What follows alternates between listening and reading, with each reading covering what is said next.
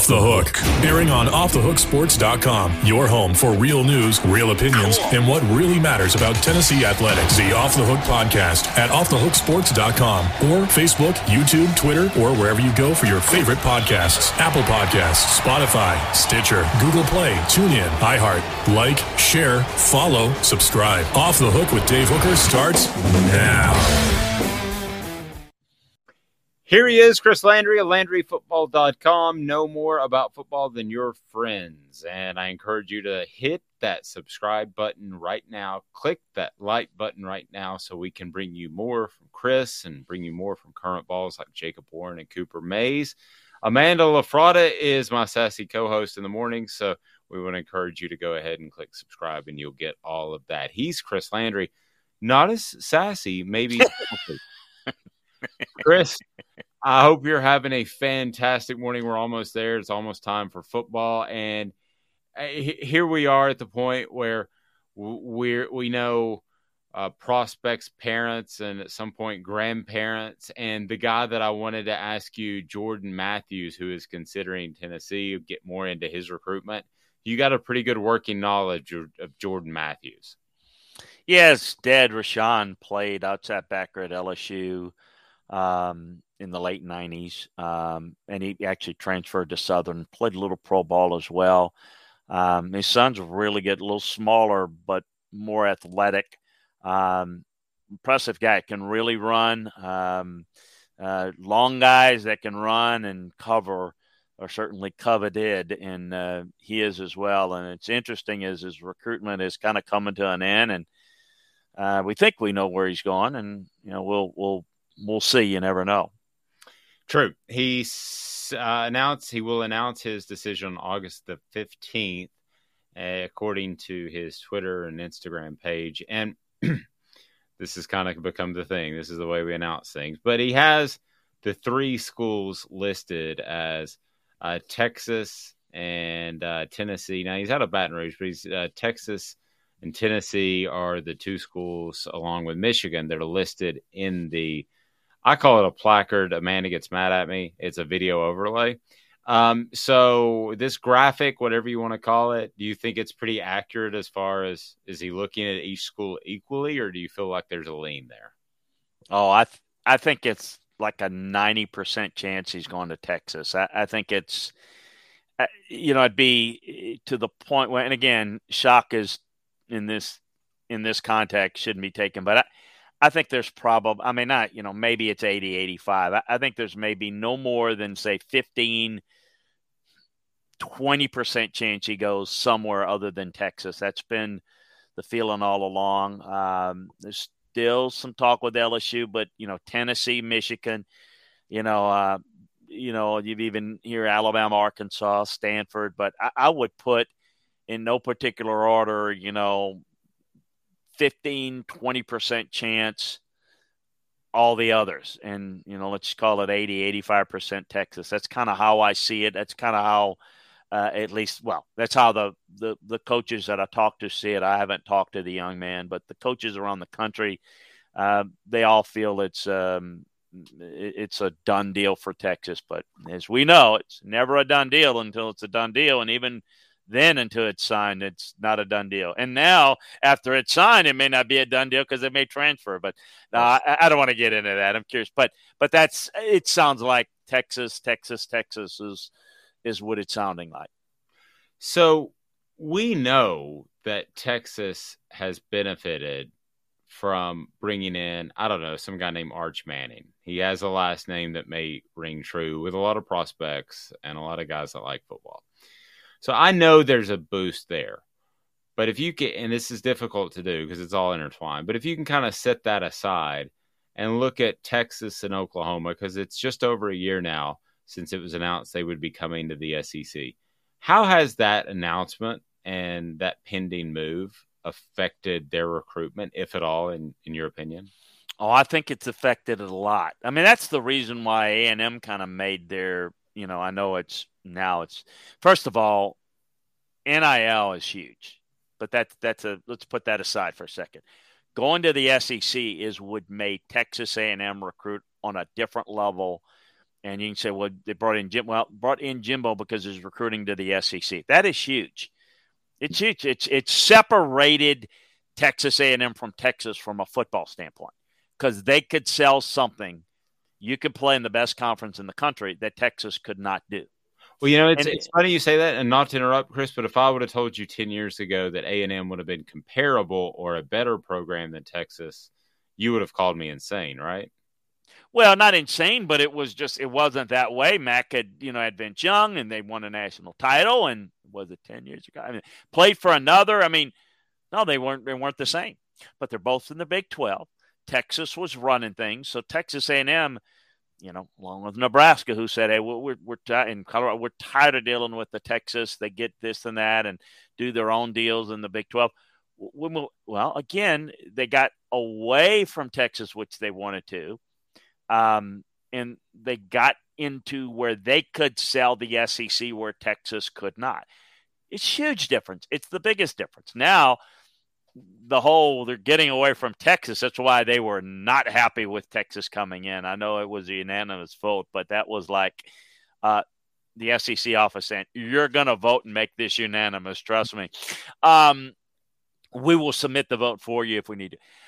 Now this puts Texas on a different – well, Texas can begin to start recruiting as if, look, we're going into the SEC.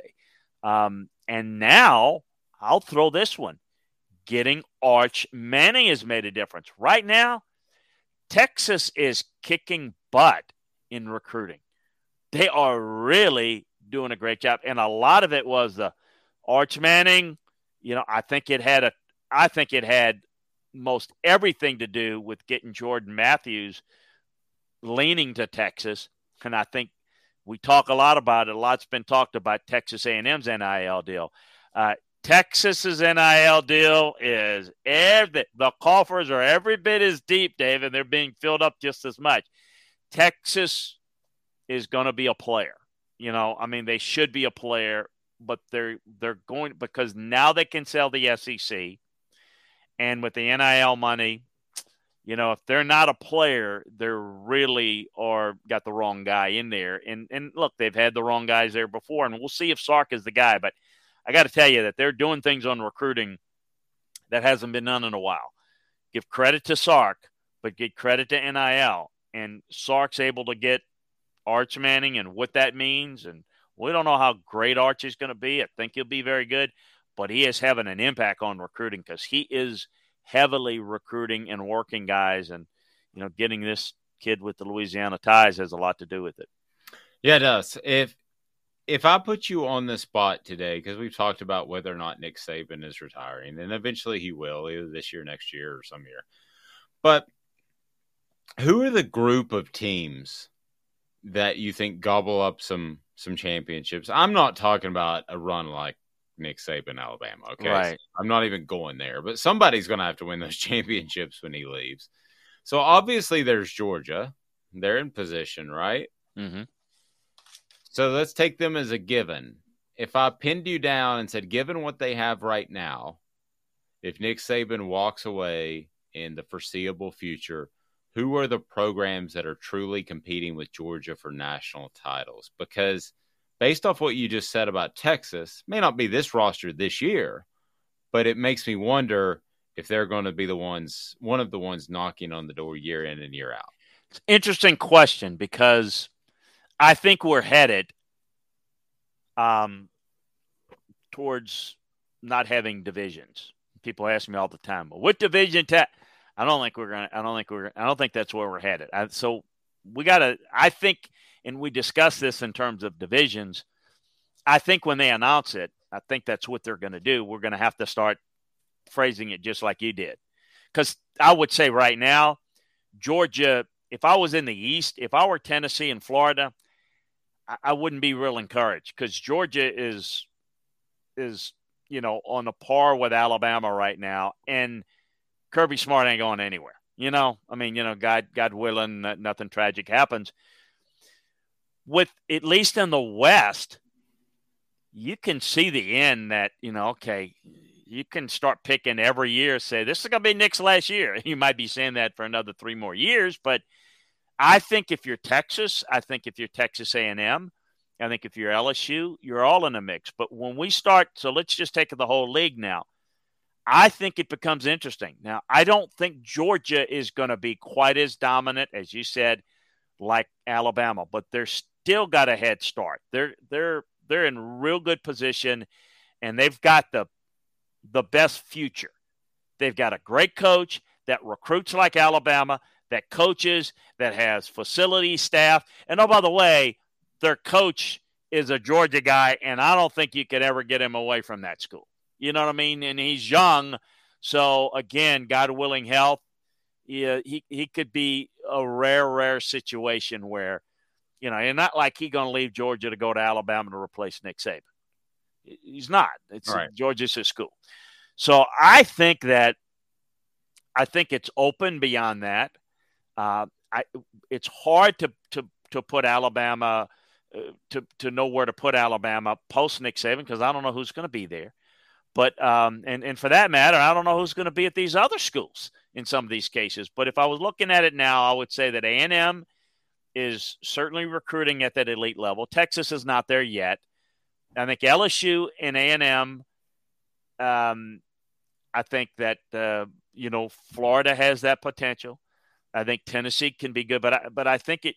You know, we've talked about this in other forums, even on your daily show, is who's going to be able to match NIL money in facilities. That's what's going to be interesting to see in this NIL. So is Tennessee going to have an NIL, a collective that's going to be 1 or 2 in the SEC or 3? Well, you know what? Then they got the potential to be there.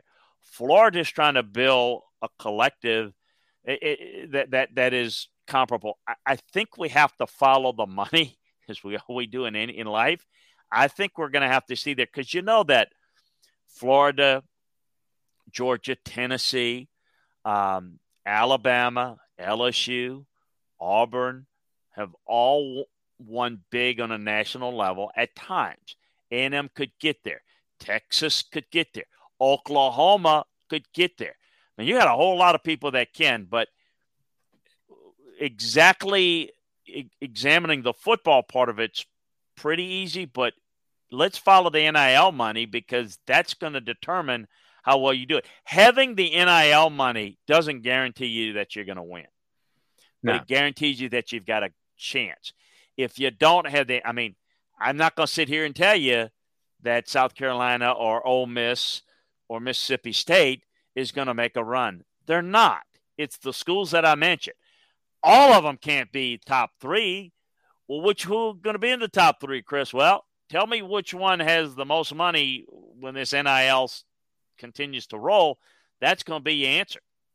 Chris Landry brought to you by Craft Treats. Some of those coaches could use some Craft Treats. They have the minor cannabinoids and the CBD that will make your pet/coach a little bit more relaxed when he thinks about the NIL money that he's going against. And it's great for pets and situational anxiety, car ride anxiety. They've got it all right there at Craft Treats. So click on the link, make your pet and wallet happy because Craft Treats is there for you and your pet. For Chris Landry, I'm Dave Hooker. This is a presentation of Off the Hook Sports.